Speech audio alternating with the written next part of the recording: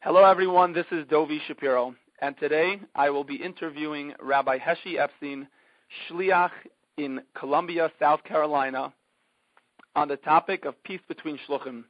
I just want to say thank you for taking time out of your busy schedule to share your experiences. Have more hatzlacha in their shluchos. Thank you, Dovi. I appreciate it. I appreciate you offering this service to the Shluchim. Before we begin, I would also like to thank our sponsors, Fossman Jewelers, the Smetana Group, Gift Card Zen, and Ohana Pay. Ohana Pay is a credit card processing company by a fellow Shliach, Avram Chazanov, and he gives excellent rates to Shluchim. Thank you for making the podcast available to all Shluchim.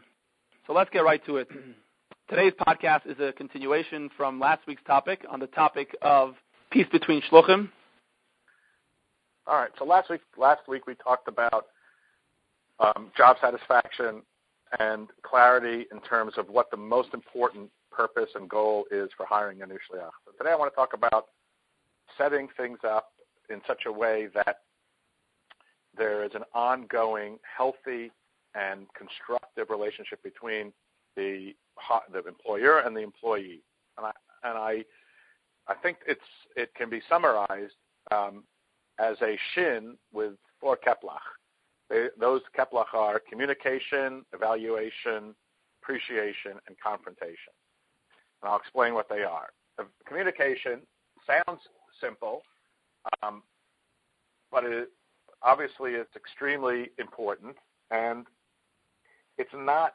I'll tell you what communication is not. Communication is not when one shliach, the employer, passes the employee in the office and says, "Oh, by the way, can you make sure that there's toilet paper in the bathroom?" That's not communication.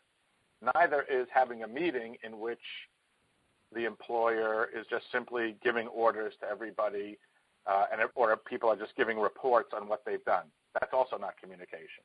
Communication is a two-way street. It requires both parties feeling that they have there's a safe place, and that there's a sense of respect, mutual respect between the two parties to be able to discuss sometimes challenging, difficult, or sensitive issues, keep each other apprised of what's going on. It's a sense of transparency in a relationship where you build trust and you build a sense of security in which you're not going to be surprised, where people are not going to tell you, you're not going to hear things about your fellow shliach from the street, from your balabatim. There is this open sense of respectful communication that goes on and exists between the shluchim. That's critical, vital. It does entail having meetings, and meetings have to be done in such a way that people have an opportunity to share what's going on, to be able to bring up challenging issues or difficult issues that may exist. Meetings have to have agendas. They have to have minutes. They have to have those minutes have to be sent out. They have to be approved. There's a whole process by which we build trust and we build a sense of security and a feeling of trust between shluchim that comes as a result of communication. Can you give a practical example? I always like to bring it down to the practical. Give an example of something that could take place in a meeting, something that could be set up to make this communication actually happen, where it's not just theoretical, but it's applied. Right. So I think that there are 3 components to a meeting. One is that there is an agenda that is sent out beforehand, so people are not surprised at meetings with information or issues that they were not aware of. There's nothing more damaging in an employer-employee shluchim relationship than finding out something important or essential in the middle of it you had no idea was coming. So I think it's really important, especially if it's a challenging or difficult situation, to have an agenda prior to the meeting so people know what to expect. If you think there's going to be a difficult issue, it's even worth having a pre-meeting meeting. Meet with the other shliach, tell them, look, we're going to be discussing this issue at the meeting. I just want to let you know about it in advance so you won't be surprised. At the meeting, there should be somebody taking minutes. And at the end of the meeting, those minutes should be emailed within 24 hours to all the participants in the meeting that everybody gets a chance to see what was said at the meeting, what was agreed to, and again, the more challenging the topic is, the more important that the meeting have this sense of structure. I guess one of the biggest challenges is that when there isn't a sense of predictability and structure amongst the shluchim, when I don't know what my boss wants from me, I don't know what to expect. I become afraid. I also become suspicious, and I become very secretive. And I shut down, and I protect, and I get defensive. So in order to avoid that, we look for creating structures that allow for reasonable and healthy communication, because those are the things that keep the positive flow, going between an employer and employee. And especially one thing that's coming to mind when you're saying this is this every week, meaning ideally a shliach who brings another shliach should be having a meeting with them every single week, and doing it in such a way with the minutes and sending out an agenda, it seems overwhelming. We do it in our Chabad house. We're 4 shluchim. We meet every week. With rare exceptions, but we meet every week. There's always an agenda. There's always minutes, and the truth of the matter is, it might take a few minutes to do it, but it saves so much time in the end because everybody knows what's expected of them and knows what's happening in the moised. There's no surprises. Oh, I didn't know we were having this class, or nobody told me there was going to be this event. Everybody's kept up to speed. The meetings don't last more than an hour, and often 45 minutes. The meeting does not need to go on. Certainly not more than an hour. 45 minutes is usually enough. But it creates, first of all, it bonds the shluchim together. It binds them together. It creates good energy, positive, respectful communication. It just means that you've thought enough about them. An agenda takes 10 minutes. You put it together, and the minutes take 10 minutes, and you send it out. It's time well invested. If I could just ask also, who takes minutes?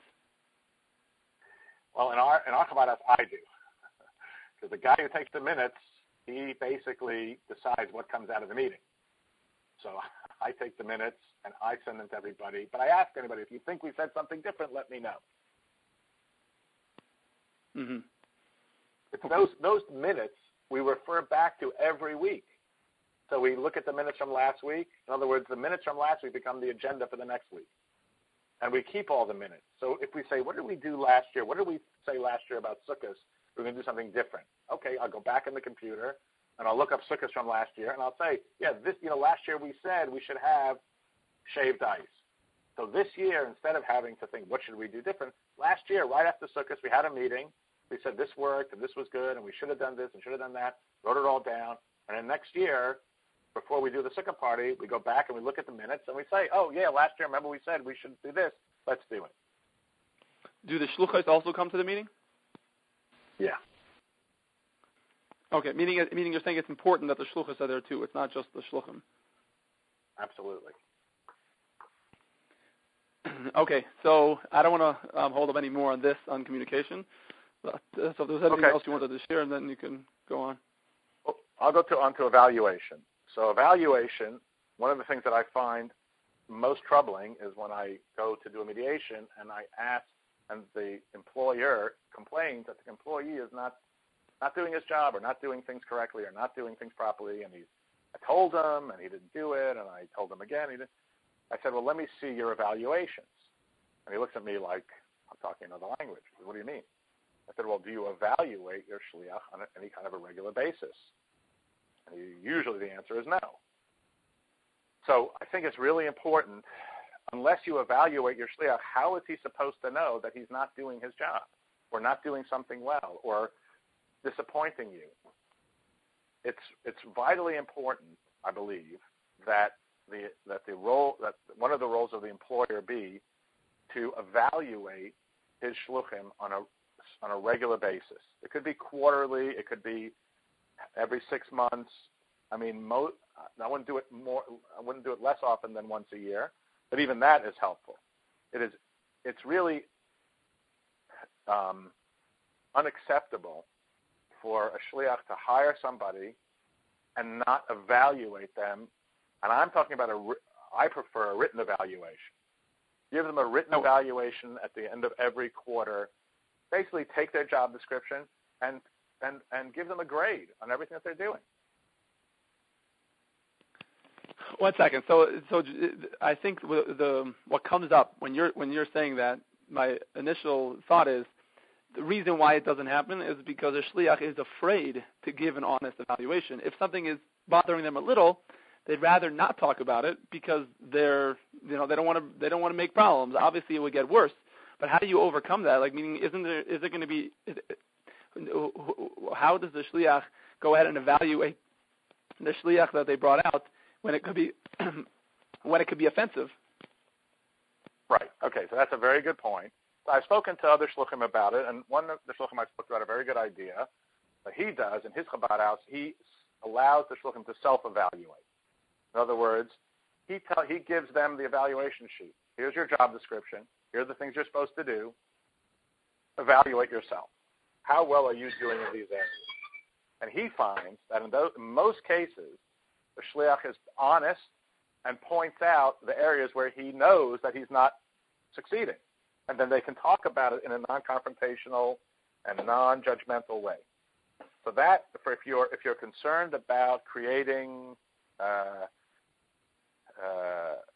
conflict by doing this, that's another way to go about it. Let the shliach self-evaluate, and you'll see if the shliach is evaluating himself in a way that is so wildly delusional that it has nothing to do with reality. If he thinks he's the greatest teacher ever and nobody comes to the class, or people are telling you that he's a horrible teacher, so then you may have to say, look, I think there might be some misunderstanding here. But I think by and large you will find that the shluchim will tend to be honest about their strengths and weaknesses, and it gives you an opportunity to address those things without, like you say, the fear of having confrontation and being awkward and uncomfortable and people getting angry. So that's one way of going about it. Okay, that makes a lot of sense. Not to evaluate, like you said, to say, well, things will get better by themselves. I mean, that's not been my experience. Right. No, I don't think they would get better themselves. It's just the fear of bringing it up that it causes that you don't bring it up, but it's true. Of course, you have to bring it up. Would you be willing to share with shluchim these, like for instance, what you wrote about minutes in a meeting, giving an example of how that's done, or an agenda, or this evaluation sheet? Do you ever share that with shluchim? Sure, absolutely. I was just working on something. I'm working with a Chabad house, and that's what we're doing there. We're doing self-evaluations. We're taking each shliach in the Chabad house. We've given them a self-evaluation sheet for them to fill out.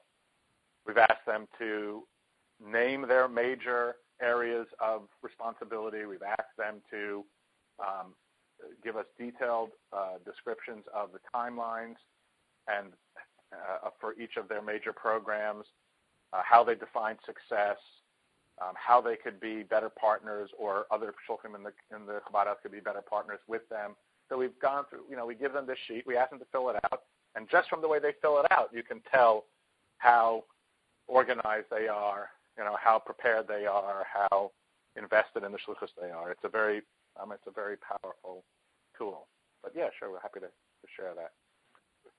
This service of America's Mentors and you working with Chabad houses in this area, is there a cost for the Chabad house?